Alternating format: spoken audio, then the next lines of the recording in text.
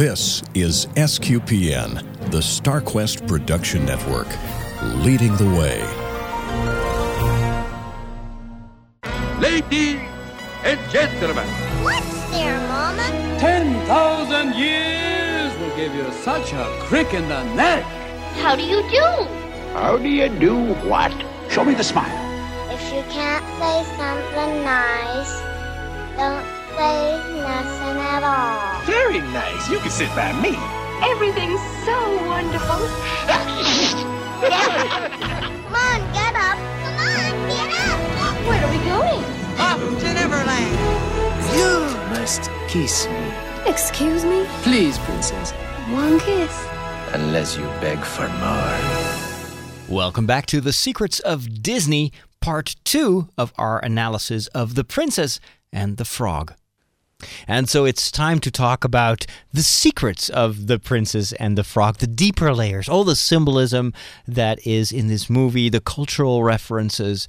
And hopefully this discussion will help you appreciate the movie on a different level. Of course, when you first see a movie, you enjoy the story. You kind of recognize some stuff, but we hopefully are able to go a little bit more in detail. And so if you rewatch this movie after listening to this discussion, you will enjoy it even more. That's kind of why we do these shows. It's been a lot of fun, I thought, to kind of take the movie and from there on just do some research on New Orleans and the background. And of course, as a European, that's all new for me. But also to learn about the whole voodoo culture and the background of that. And I had kind of very schematic idea of what voodoo was, and just kind of examining it and learning about the differences between the New Orleans version of that and the Haitian voodoo. It was much more interesting and much more, how do you say that, multifaceted than I thought. So let's talk a little bit about, well, of course, we've been talking about the whole African culture that we see depicted in, the area where Tiana lives. Jeff Young, the Catholic foodie, lives in New Orleans, is an expert when it comes to all sorts of food, including gumbo and all that good stuff over there. Is also loves the music and all the traditions of the city. So Jeff, is the neighborhood that we see with where Tiana lives, and also the area where she wants to build up her restaurant, has part of that been preserved? Is that still something that you can see in the city, or is that all, because this takes place in the 20s, at least the first part of the movie, is it all gone? Oh, we have a lot of the old neighborhoods still intact. What's interesting about New Orleans, because of the various cultural influences, where we had a lot of French, a lot of Spanish. Later on, you had a lot of Irish. There was German. You have all these different influences. What ended up happening is there was a lot of segregation, and so one sort of culture would stay in one section and another in a different, and so you still have really kind of a almost like a puzzle of how the city is put together. And you've got, of course, the French Quarter, Jackson Square, all of that down in the middle, in the center, and then from there it kind of branches out. I can't say that the neighborhood that was shown in the movie is still here, but neighborhoods like that are still here. Very old houses, very close together too. Yeah. And you definitely see the segregation in the movie, especially in the first part, where you see Charlotte's neighborhood, very upscale, expensive houses, very lush, and then the African American population lives in a totally different neighborhood. I just wanted to say that if Jeff would recognize that Charlotte lives in a Southern plantation style house. Oh, absolutely, yeah. That's her style of house is very, very Southern U.S. Oh, really? And so and the plantations, we're talking about these sugar cane plantations or something else? We had sugar cane, rice, cotton, cotton a bit more north Louisiana. But what was interesting about that is, yes, the house is like a plantation home. And, of course, we still have real plantations down here. You can go and visit and see them. A lot of them are kind of preserved like museums now.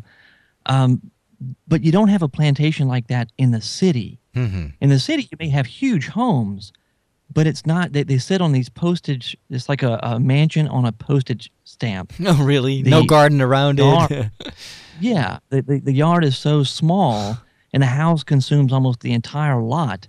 So you have, maybe some nice gardening, landscaping right there around the house, but that's it. There's no there's no yards. There's no fields in the city. Interesting. And what about the center of the city that we see in the movie several times, actually, or towards the end of the movie, but also when Facilier is convincing the evil spirits to help him out, and he kind of shows the layout or an overview of the city in the palm of his hand. So I'm going to be ruling this town, and you'll be able to basically do all your evil stuff as long as I'm in charge. We see the center of the city with the cathedral as kind of one of the biggest or the most remarkable buildings there. What period was all this built? Is this still from the colonial, the French time, or is it a mix of time periods? It was mainly that whole area, that whole section, what we call the French Quarter. It goes all the way back to the 1700s. Okay, so the center, that's all the French Quarter. Right, the French Quarter, Jackson Square, they call it, is right there in the front, closest to the river. And the St. Louis Cathedral faces the river, and the quarter kind of flanks it on the left and right and goes to the back of the cathedral, and then moves out several blocks. All right. So we mentioned the cathedral, and this is of course part of the French culture that basically has been there for a long time. It's a very Catholic area, isn't it? A very Catholic region. Of course, there are different religions as well, but in terms of Christianity, I think that the Catholics are the biggest population, isn't it?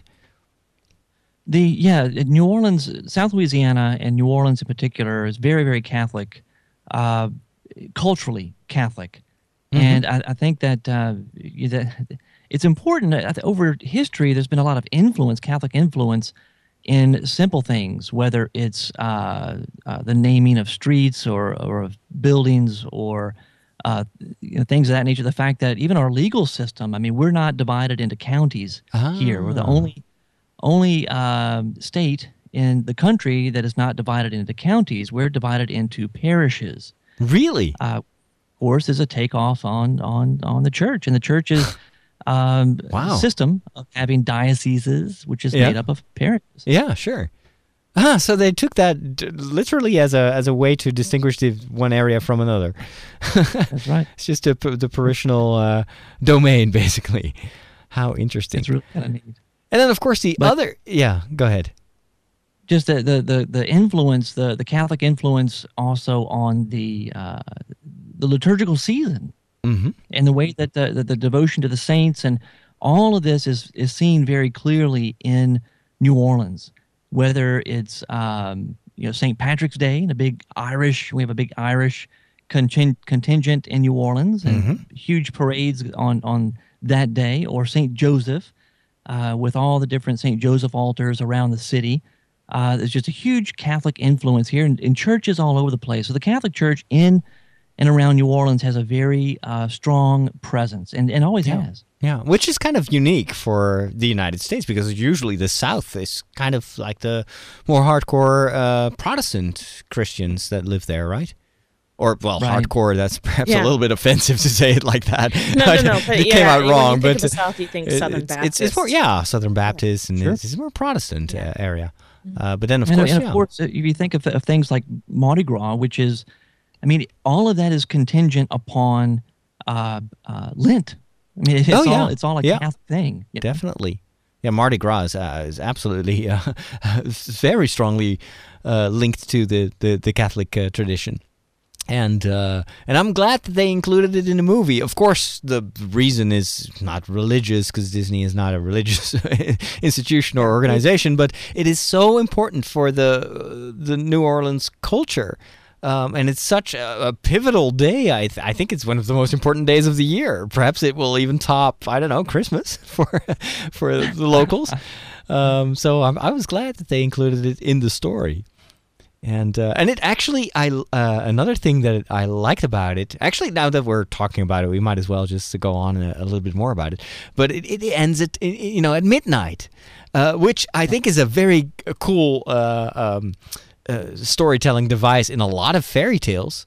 But it is actually also very fitting for Mardi Gras, because it's an ancient tradition, and not just in New Orleans, but also over here in Europe and in the Catholic areas here in Europe, that the day before Ash Wednesday, so the beginning of Lent, we have the carnival, we've got the festivities, we eat pancakes, there are all sorts of different food traditions around that. But the thing is, you party, but it stops exactly at midnight. And even right now, in this day and age, when we have our carnival basically celebrations, even the most people will not realize the Catholic background anymore of Mardi Gras and those days of carnival before the beginning of Lent, but they all still have kept that tradition of, midnight, we stop drinking, the music stops, the lights go out, and we go home.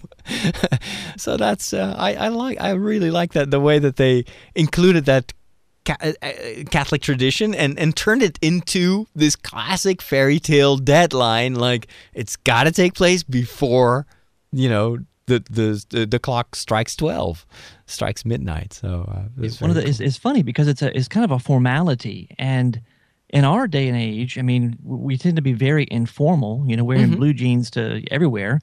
And for people who are not Catholic, for people who, for the most part, who cares? That could be the attitude, It's supposed to end at midnight. Who cares? I'm having too much fun. Yeah. Could be the attitude, but the funny thing is, it's true. If you're down in the French Quarter on Mardi Gras Day, Fat Tuesday, and it gets to midnight, literally, the police go into the French Quarter and clear it out. Wow. Everybody has to go. Yeah. And the businesses shut down, and the big trucks that clean the streets, they come through and start cleaning everything up at midnight. Yep. So by the time people get up in the morning to go to Mass for Ash Wednesday, the French Quarter looks like a different place. It's amazing. Wow. Well, and for our listeners that might not be familiar with that Catholic tradition of Lent, it is basically a time of 40 days, and not counting the Sundays in there, because the Sunday is never a day of penance, but it's a period of preparation for the Feast of Easter. And so during that time, Catholics tend to, not live a very exuberant life. It's very much focused on, helping your neighbor, fasting, praying. So basically living as much as possible a very virtuous life. And so it's very fitting that the moment you start that endeavor, that journey towards Easter, that, you stop partying. And actually the reason that it's such a big party before Ash Wednesday was, of course, this, I think, very human desire to, we know that Ash Wednesday is going to start at midnight, and so let's make the most out of this time before it. Let's just eat and have a party because it's going to be over soon during those 40 days. And I think, in a way, that enhances the festivities, the fact that that it is finite, that it will end. And it just makes you appreciate the festivities all the more, and not to mention the food. Because Lent in the past, especially the fasting, that was serious business. It really meant no more candy, no cake, no, all the sweets were kind of saved up, and you could only indulge a little bit on Sundays because they don't count in those 40 days, and then of course at Easter, that's when the party resumes to celebrate the resurrection. So in the movie, towards the end, we see the particular celebrations of Mardi Gras. We already mentioned them before in our earlier discussion about the movie. We see these parades. So can you tell me about that? Is that taking place just on Mardi Gras, or is it also over several days? Well, it's down here in Louisiana. Mardi Gras is a season. It's not technically, according to the church, a liturgical season, but for us, it basically is. It starts on January 6th, which is the Epiphany, where we celebrate the arrival of the kings, the three kings, to visit the baby Jesus. It starts on January 6th, and really we began making king cakes then. And king cake is very symbolic. It's kind of a brioche cake. It's circular like a crown. It's decorated with the royal colors of yellow, purple, and green. Is there something hidden in the cake? Because that's a tradition that they have in Germany and some areas here in Holland. Right. We hide a plastic baby, which represents Jesus, in the cake. Wow, choking hazard. we hide a bean, which is also dangerous, but not as dangerous. And if you find it, you become kind of the king or the queen of that day, or something like that. Right. Down here, isn't it? You have to. Yeah, go ahead. Yeah, down here, if you find the baby, you have to buy the next king cake. Oh, wow! The next party. But parades, the parades start. I would say the parades start maybe 3 weeks out before Mardi Gras. Mm-hmm. And we have different crews. They call them crews, Krewe, crews of Mardi Gras that all center around something. And a lot of them are named after Greek or Roman gods and things like that. But these crews will you have to pay to be part of a crew, first of all, and then you buy plastic beads, necklaces that you throw from the floats. And a lot of these folks do this. They save up all year round. They buy all this stuff to throw, and they have a big party, and the parades run, and you've got parades running in different parts of the city on weekends, all the way up until what we would call Mardi Gras weekend, because Friday, Saturday, and Sunday, well, actually from Friday through Tuesday, you have lots of really big-name parades. But we've got parades going on the weekend before that and the weekend before that. And it's interesting because actually, formally, Mardi Gras means Fat Tuesday. Mardi in French is Tuesday. And of course, the Tuesday's before Ash Wednesday. So you've got Ash Wednesday and then Fat Tuesday. But in New Orleans, that is kind of like, that can take months. That's right. And we have Lundi Gras, too. We call Monday is Lundi Gras. So that's Fat Monday. Okay, so they do change that a little bit. Yeah. So what the beads, because at one point in the movie we see I think it's on the boat where the frogs are sitting there on top of the boat, and we see on the deck we see a lot of these beads and that are scattered around. And not only that, I wanted to point this out is that one of the beads, he takes the Prince Naveen as a frog takes one of the beads from the necklace and makes the ring. The engagement ring for Tiana. Yes. There, so where do these beads come from? What kind of do you know that? Is that just something that just started, or is there a meaning to it? Well, I think the meaning kind of goes back. It's the whole theme of royalty, and you have these beads, which of course in reality we would love to have these diamond and gold necklaces and things like that, but that doesn't always happen. So we have these plastic beads, and a lot of this, if you think back to some of the beginnings of the more recent traditions of Mardi Gras, I mean, this is celebrated by different cultures all over the world. You've got Carnival in Italy, I know in Spain, you've got Carnival down in Brazil. It's celebrated in different ways all over, but as far as New Orleans goes, the tradition, you're talking about a culture where you did have a lot of poverty. You did have slavery here for a long time. Yeah. And so you have a chance once a year where the little man can kind of get to be the big man. And that was the thought, I think, behind choosing a king for Mardi Gras. Some of these early crews, the very early crews were poor. So it's basically the king of Mardi Gras and his personnel. They're distributing the riches to and throwing it literally to the poor that are kind of on the side of the road, and so it's sharing the wealth in a way, at least once a year. Right. That's and you know, and in a way, Jeff, now that I think of it, isn't that actually the core of the story also, where this poor girl, you know, worked hard, etc., and then in the end becomes a princess. So it's almost as if that is very similar to this whole idea of Mardi Gras, where the poor becomes king or queen, or that's true. Cool. That's true. That's great. Yeah, and then she shares it too with her restaurant. She opens that to again, it's got a very social function. She doesn't want to open a restaurant just because she loves cooking and because she wants to be rich. She wants the social aspect of it. That's what she's looking forward to. It's like having having New Orleans get together and have a party at her restaurant. So it's a very social theme. It's like sharing the wealth. Yeah, definitely. That's awesome. Cool. Never thought about that. So the king, and we have similar traditions in Europe, especially here in Germany and in Holland. We've got these same parades with floats, especially in the southern, more Catholic areas of my country.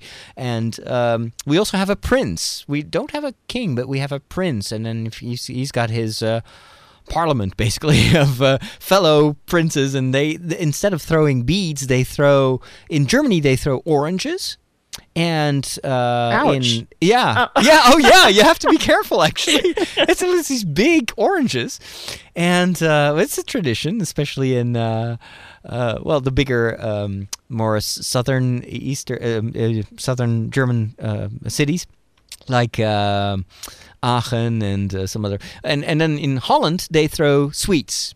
So that I love to go to my grandparents who lived in the south when I was a child, and then we just stand there, and it's very similar. We would just gather tons of sweets, and then of course the next day was Ash Wednesday, so we couldn't eat sweets for 40 days, and so we at the end of Shrove Tuesday or Mardi Gras, we would just stuff ourselves with all these sweets.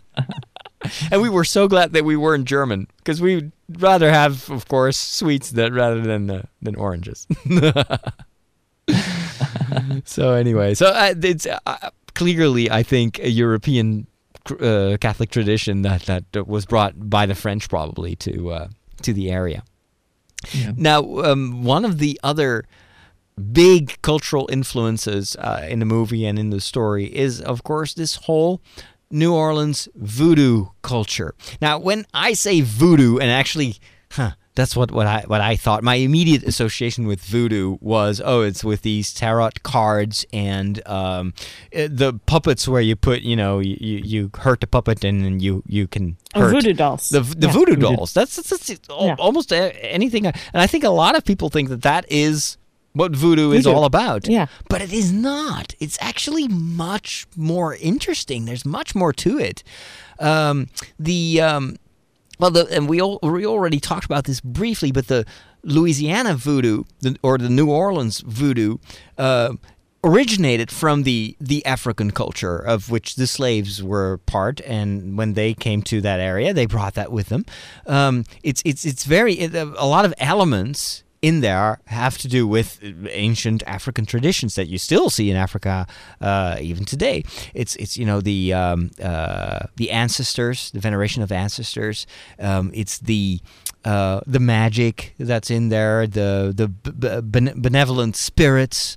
Also the natural, the herbs, the poisons, the charms, the amulets, the protection, but also this idea that the universe that surrounds us is not just matter. It's filled with spirit. And so you've got, in many African traditions and religions, you have this idea of everything has, life itself is spirit. There are spirits that take care of the sky and take care of the trees, and our world is not the kind of one-dimensional material world that is very much kind of the world as we see it in our Western culture nowadays, especially the secularized Western culture. But everything has to do with this spiritual world, which you don't see, but it's still there. And so they brought that to Louisiana, to New Orleans. And the interesting thing is, it mixed, once it was imported, it started to blend with a lot of Catholic traditions. And what surprised me while reading about this was that it was actually a very kind of a positive relationship. You would think that, the Catholics, they must have hated all that superstition and persecuted voodoo practices and whatnot. Quite on the contrary, it was much more, the Catholic faith absorbing some of these African traditions, modifying a little bit, linking it, and so doing basically what the Catholic Church has done over many centuries, and it's trying to take what's good in there, the intuitions, and trying to kind of reorient it and give it a new meaning. And oftentimes, and I think this is still true, but again, I have to ask Jeff, the voodoo culture and current voodoo, because voodoo is still a religion, is kind of the African, what we as Westerners or Christians would sometimes perhaps easily call like that, that's superstition. But those elements still exist, but they are experienced as being very compatible with the Catholic faith that a lot of these Africans, or originally Africans but now African Americans, have embraced. And so they go to church. For them, Catholicism is very important, and a lot of those Catholic elements have been integrated kind of in these voodoo practices.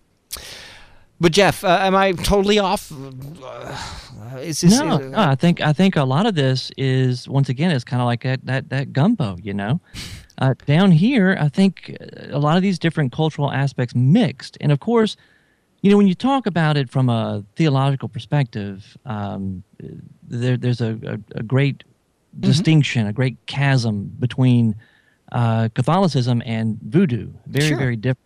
Yeah. But on a very practical level, with folks, especially folks who are just culturally Catholic, and maybe they take certain elements of it, but it's not something that is the driving force of their life, then there can be this blending together of these different ideas. Same sort of thing happened in South America with Santeria. Santeria was a similar kind of a voodoo and Catholic saint mix religion. And we see a lot of that, if I'm not mistaken, Deborah, in Miami, in South Florida. Yes. Oh, yes. We actually have an issue with that in our church here in just down the road from me here in Kissimmee. They had to separate Santeria from the Catholic Church because a lot of people practice both here. Mm-hmm. So, and they do practice voodoo around in this area too, as well. Yeah. So now I have to mention something that I think is very important.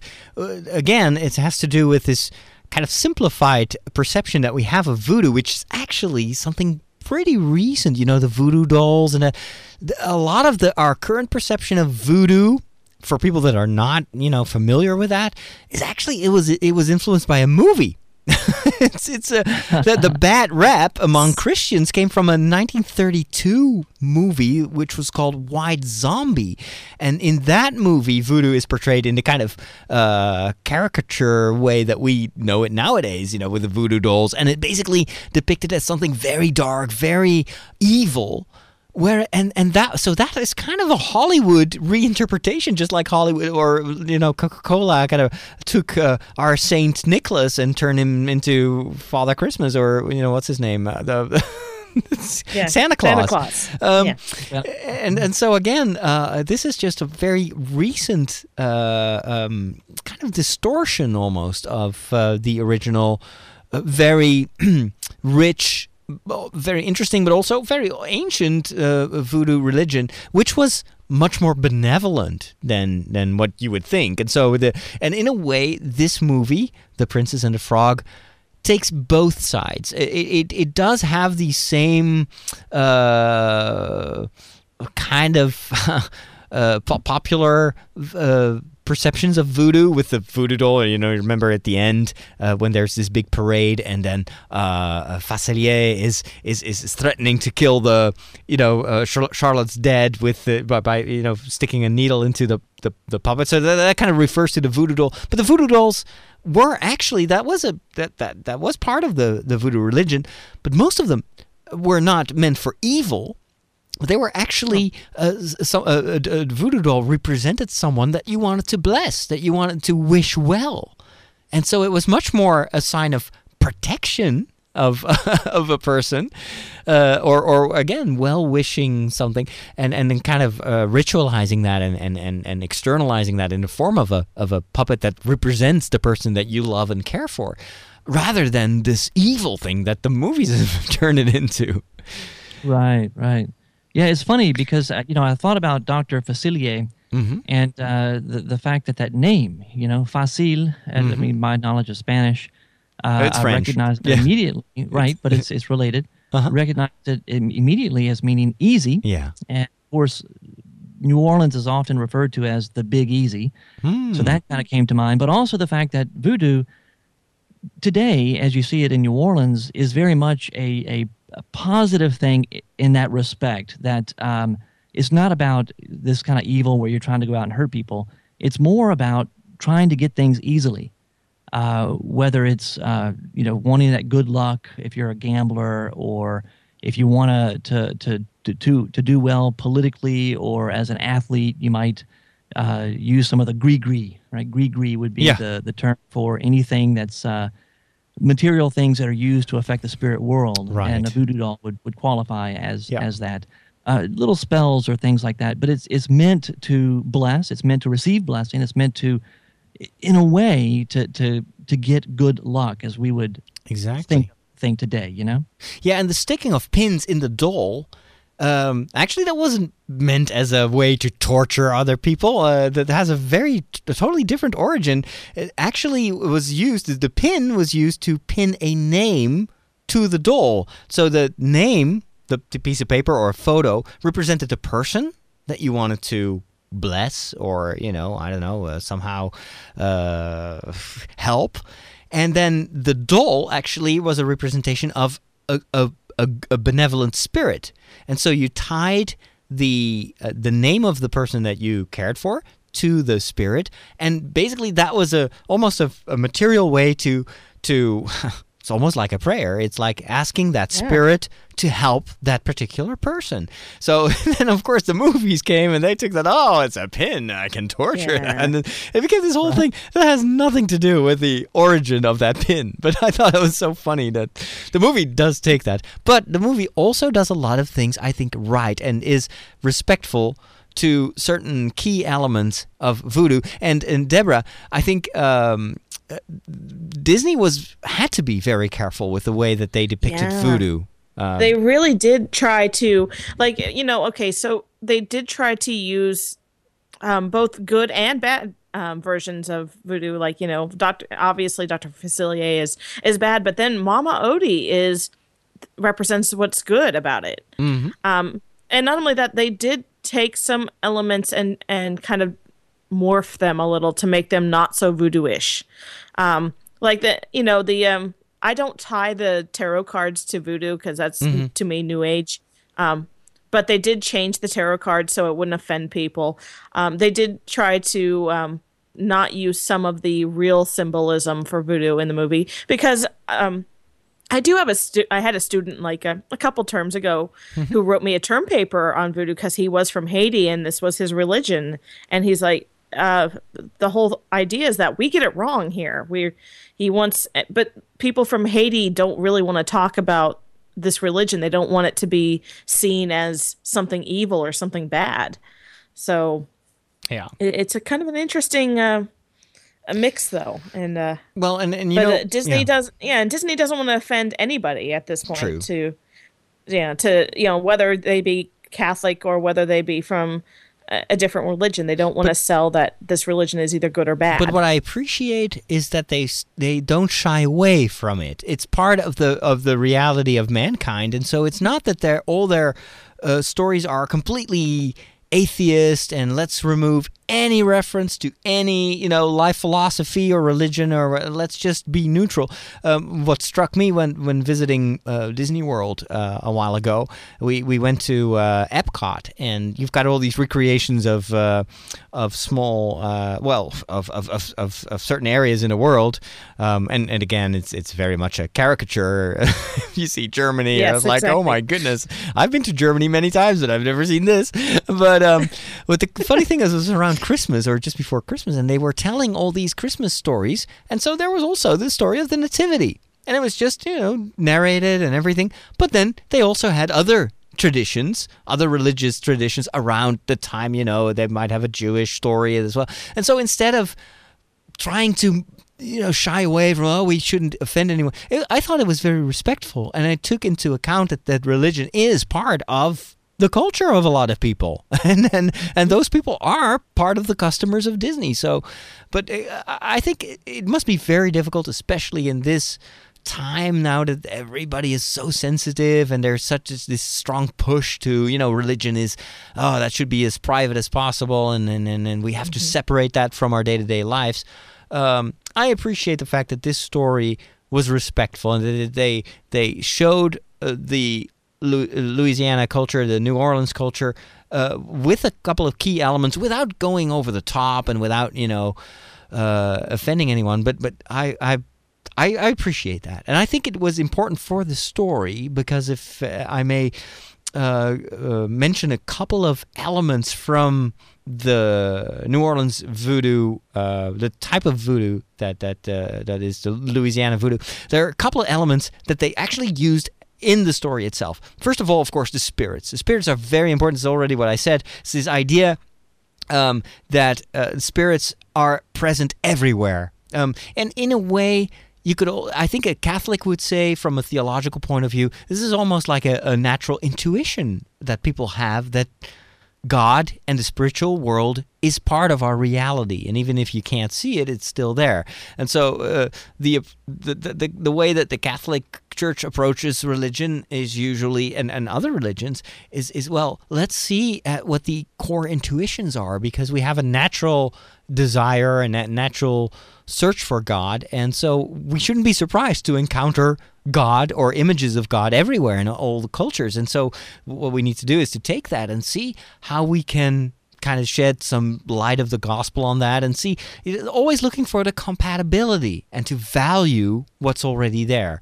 And I think that in the gumbo mix that we have in New Orleans, that's a very good example of how that was done in a positive way, and it might have actually be a process that is still ongoing. Who knows? It sometimes takes centuries. So the spirits are there now. The star that we see, which is actually the girlfriend of our little Evangeline. Yes, this is Ray's Evangeline. Yeah, it's a person, or it's not an object.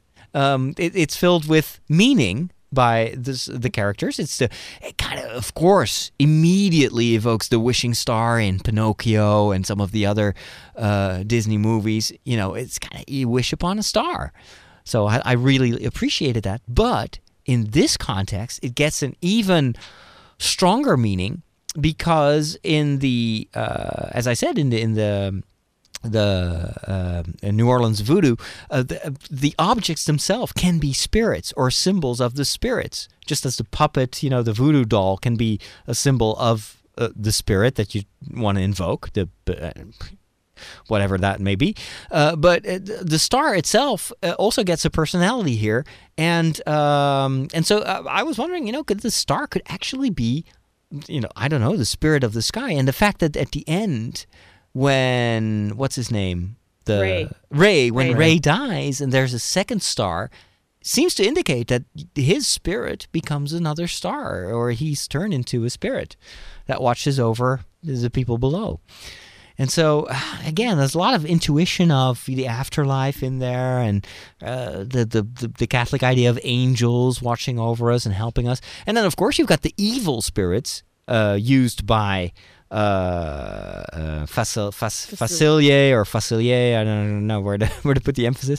And they, of course, I think are very similar to the idea of the evil spirits that we see in a Christian context, even in the Bible, where there's this idea of the good angels, and angels are spirits. They're pure spirits. I mean, we depict them with wings and everything, but theologically, they're just pure spirits.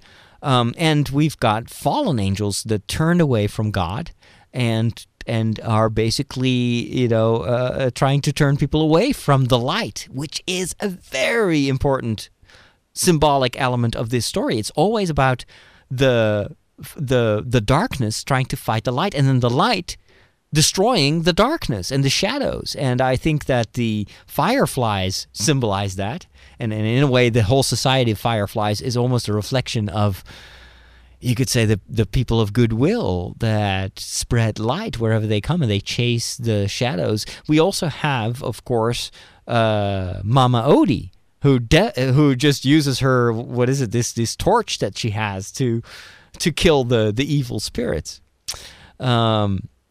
And it is almost as if the main evil dude, Facilier, is possessed by an evil spirit, because his shadow seems to have a life on its own and actually has some grip over him. Literally, the shadows can take people, or sometimes the frogs, and have an impact on, a physical impact on them. So in a way, the story is suggesting that Facilier has sold his soul to the devil or something similar. I mean, he is definitely, and in the end, that's what happens.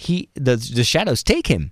So he's literally, they take possession of his soul and of his life. And there was some controversy over this too, is that they, some certain Christian groups rated this film as slightly offensive for that reason.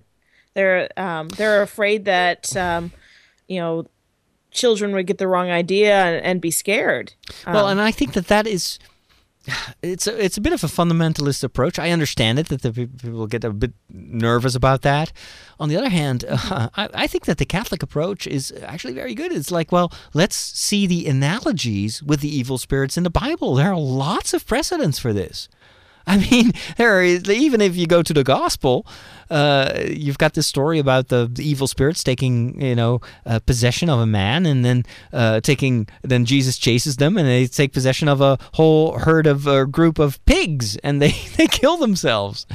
And so I think there's always the fact of the evil being much more than just moral choices or bad moral choices, but evil always having something to do with people, with our souls, with the perhaps even the future of our souls.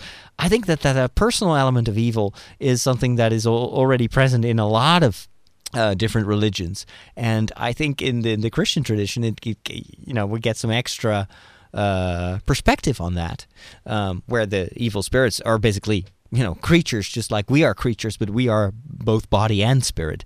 Whereas these spiritual creatures, they make a choice, and it's either for God or, they refuse God. It's immediate and it's definitive.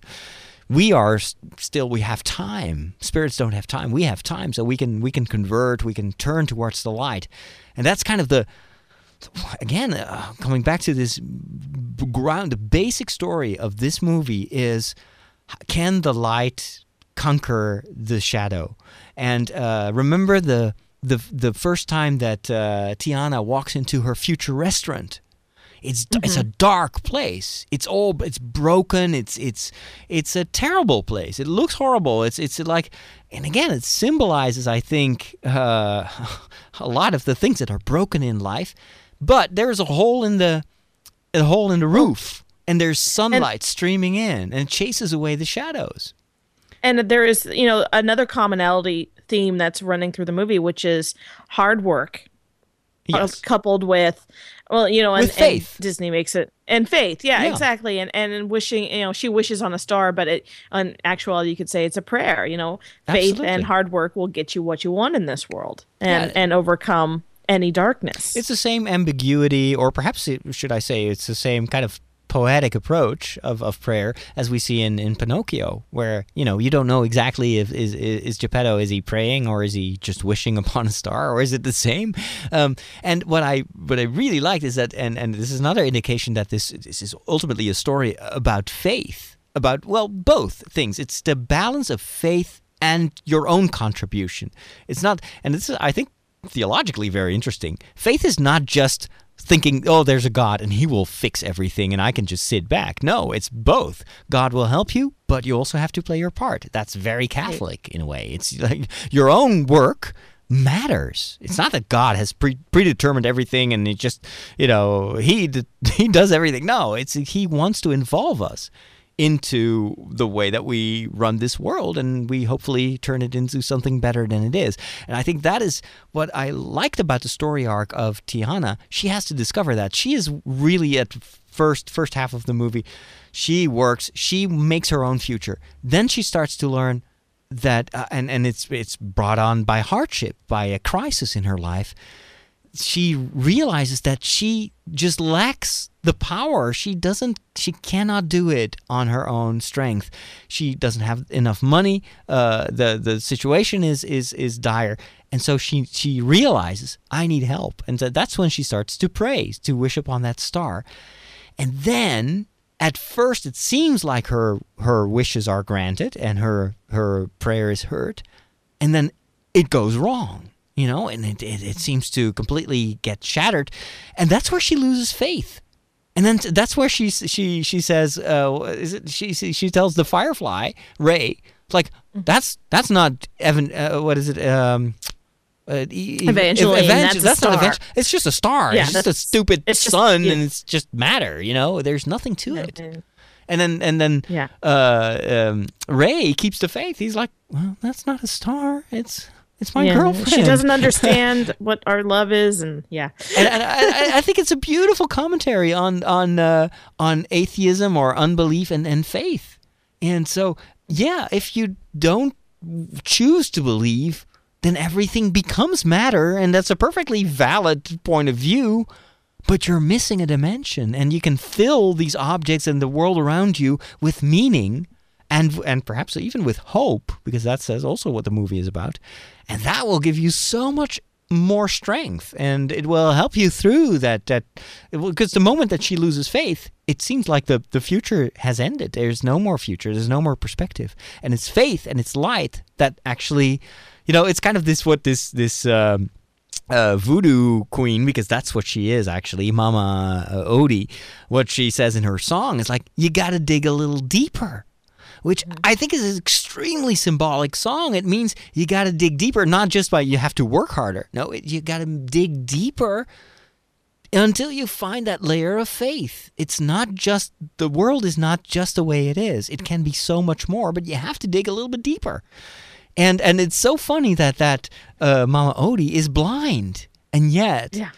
She is blind for the world, everything. But she sees so much more. And again, I think it's highly symbolic that it's not just about what you see. If you dig deeper, it's about this invisible world, which is very much the intuition of the voodoo religion. Is like the world is filled with meaning and filled with spirit and with God in a way. I think that's why it's so compatible with Catholicism. Anyway, talking about Mama Odie.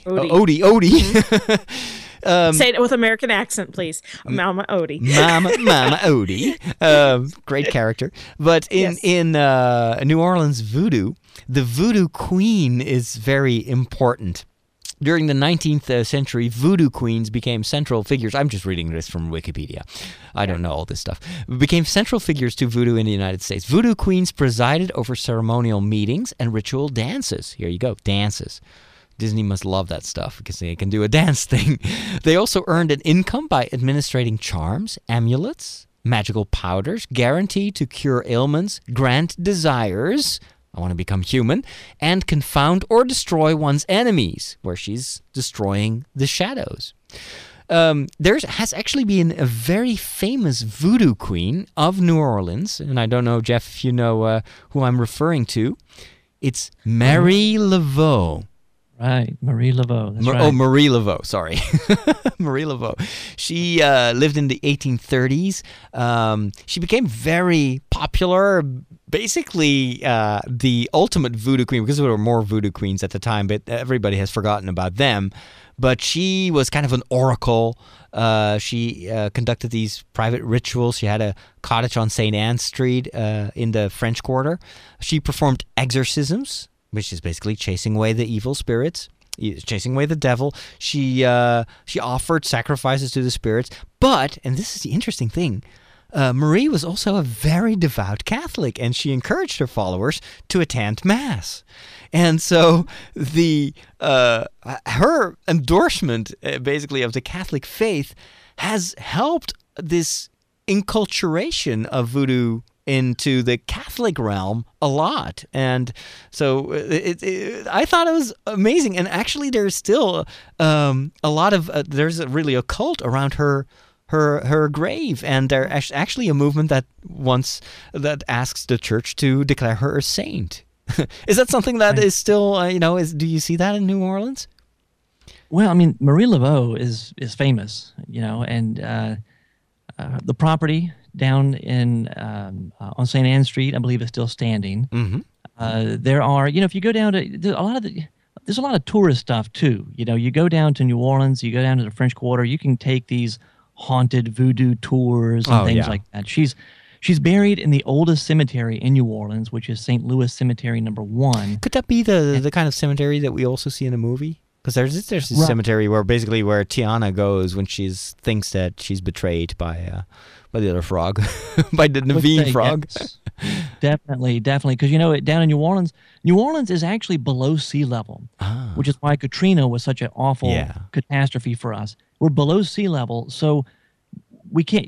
They don't dig graves. We don't bury people in the ground in New Orleans, because if you do and it floods, the bodies are all just going to come up. So we build these mausoleums and we build these monuments on top of the ground. That's what you see in a movie, right? It's just like in the movie, and so you have a lot of concrete, of course, and it's almost eerie. It's like they refer to it sometimes as the city of the dead, because we do have these above ground graveyards throughout the city, but it just feels that way. It's these little houses you're walking among as you go through the graveyards. But St. Louis Cemetery No. 1 is the oldest cemetery. It's down there, right around the outskirts of the French Quarter, and Marie Laveau is buried there.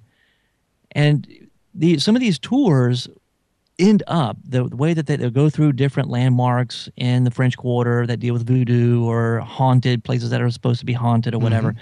They typically will end up at her gravesite, and there are folks who go there, and some people just out of curiosity, what is this? This is different. This is weird. This is a tour. Let's see what it's all about. But there are some folks who go there literally asking for her help, asking for her intercession. Right. So when she did die, there were newspaper articles written, there were commentaries in circulation at the time, some of which were claiming that she was a witch, and some of which were claiming that she was a saint. Interesting. So, as far as the churches take, the local church here, the Archdiocese of New Orleans on Marie Laveau, I don't think that there's any official take at all on her. Yeah. I think that that's kind of in the past, but culturally speaking, her name is still spoken a lot, and people will definitely know who you're talking about if you mention that name. Interesting. The one of the elements, one of the ways in which the Catholic culture kind of absorbed the voodoo practices was by of course they were seeing this whole belief in spirits, and so what do we do with that? And so they connected, they paired these spirits, these voodoo spirits, with particular saints, and actually sometimes took voodoo names and kind of they became surnames of certain saints, and one of which is Saint Peter, the first pope, basically. He's referred to, he corresponds to a voodoo character called Papa Limba or Laba. And I think that's kind of connected to a spirit called Legba originally, who was the guardian of crossroads, gates, and entrances to villages. Now, you got to realize that Saint Peter is in Catholic iconography is always depicted with the keys of heaven and earth, or the keys of the kingdom of the. That's why he guards the pearly gates. Basically, it goes back to the story where Jesus says, I give you the keys. Whatever you bind on earth will be bound in heaven. So Saint Peter gets authority of Jesus to act in his name and to decide to take decisions in the name of Christ. And so that it's actually a pretty good match. So Saint Peter is the keyholder, the one who has the keys, the key holder, and then this Papa Limba who guards the entrances to villages. Now I was immediately thinking, so you've got Papa Limba or Papa Peter, perhaps, and Papa, the word Pope also means Papa, it's the same thing. It's father. Perhaps Mama is a reference, I don't know, to a mother figure in Catholic faith. Perhaps she has a little bit of Mary. I don't know. She's definitely in the story. She's the bringer of light, which is definitely the case for Mary and for Catholics. So she was the one who gave birth to the light of the world, Jesus Christ. And so I don't know. It's interesting. And then, of course, Mary in the Catholic tradition has become almost a kind of a counterpoint to Eve, the first woman. Eve was the person who fell. She was the first one to be seduced by the snake. And Mary is actually the one who kind of, by her yes. So Eve said no to God by eating from the forbidden fruit. Mary is kind of the new Eve, says yes to God and brings salvation. Basically, her son brings salvation. I was thinking, we've got this snake in Mama Odie's home, but it's a benevolent snake. It's a good snake. It's a very friendly snake. And so it's almost a kind of the opposite of the evil snake of the story of, Genesis. And then I was and any symbolism we use with snakes, usually it's an evil snake, like Jungle Book. It's an evil snake. Yeah, but in this case, it's a good snake. Now, this is also part of the voodoo tradition, where there is this the serpent that was one of the central figures of New Orleans voodoo, called originally Le Grand Zombie. So a zombie probably means snake or something like that. Le Grand Zombie became kind of adopted by the Catholic culture in New Orleans, and they associated the snake with Saint Patrick. The story of Saint Patrick, he, according to legend, expelled all the snakes from Ireland. There is not one single snake in Ireland. And St. Patrick is often depicted, with a staff and kind of hitting a snake with his staff. Now, what does Mama Odie use the snake as? As a staff. So I was like, I don't know if this is deliberate, but it's a bit too much to be just coincidence. I thought it was very, very interesting. And then you mentioned, Jeff, that actually St. Patrick is also huge in New Orleans, isn't he? He is. There's a large Irish population here, believe it or not. And matter of fact, they have one area called Irish Bayou, and lots of really good Irish pubs too. It's Ooh, I so have to visit New Orleans. I know. Very, very cool. And then finally, of course, we've got the symbol of the star. We already mentioned it, called Evangeline. Now, that name, what's the origin of that name? According to the writers of the movie, they paid homage to a Longfellow story about Evangeline. And so it's a mythical heroine, if you would, about a woman who is a hardworking woman and the object of love for somebody. Yeah. So, but she's also a symbol of New Orleans too. I guess there's a lot of things that are named after this particular character in literature. Well, and then in a way, the name itself, Evangeline, refers to the l'Évangile in French, which means the gospel. So it's also a reference, a Christian reference, And the Gospels themselves point you to Jesus, and so in the end, I think there's like an extra layer there when Naveen just thanks the star or the Evangeline for saving his life. That's almost a prayer of thanksgiving there. And talking about Naveen and Tiana in their frog form, we almost forgot to mention the symbolic nature of the frog itself. How did we miss that? We hardly talked about frogs. It's crazy. But tell us about that, Deborah. The frog, is that evil? Is that good? Is that Depends on it depends on the culture and the how you want to look at it, because frogs typically appear in folk tales and folklore. Typically if we see frogs here in the United States, it's usually in connection with witchcraft or with witches or with something kind of slimy and evil. So, maybe that's why it appeared in the story in the first place, is that symbolic of like, ew, a frog, they're kind of gross. Yeah. So, I think there is that symbolism that, frogs represent kind of a tarnished human. Mm-hmm. But then, there's more. Natural, they also transform. They go from tadpoles to frogs. So there's a transformative nature about frogs that makes them nice for the story too. Yeah, oh, definitely. And it kind of makes sense that you got a tadpole, you got a frog, and then you've got the prince. It's just a natural evolution. Yeah, exactly. This gives hope to so many frogs in the world. Kermit must love this movie. It's all about green power.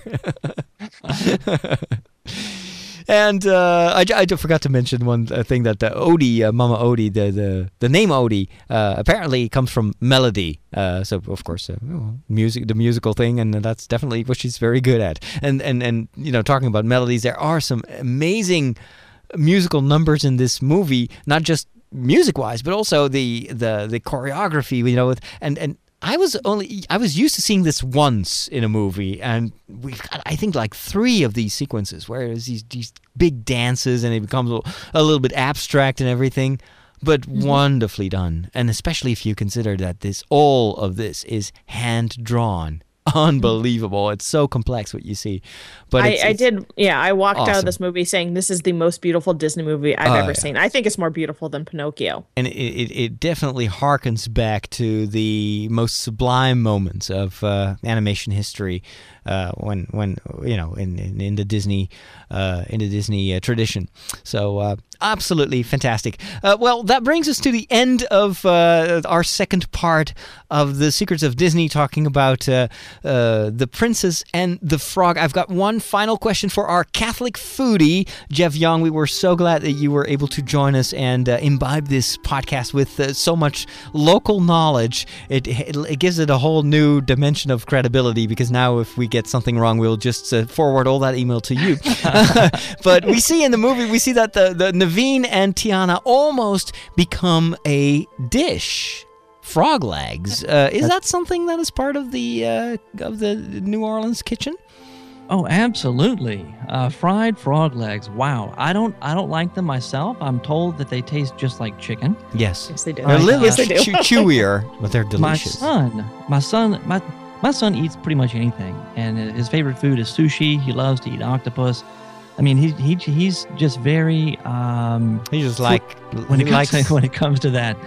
He loves frog legs. Matter of fact, last year for his birthday, we had a party at my wife's my mother-in-law's house, and she said, whatever you want, I'll fix for your birthday, and he wanted frog legs.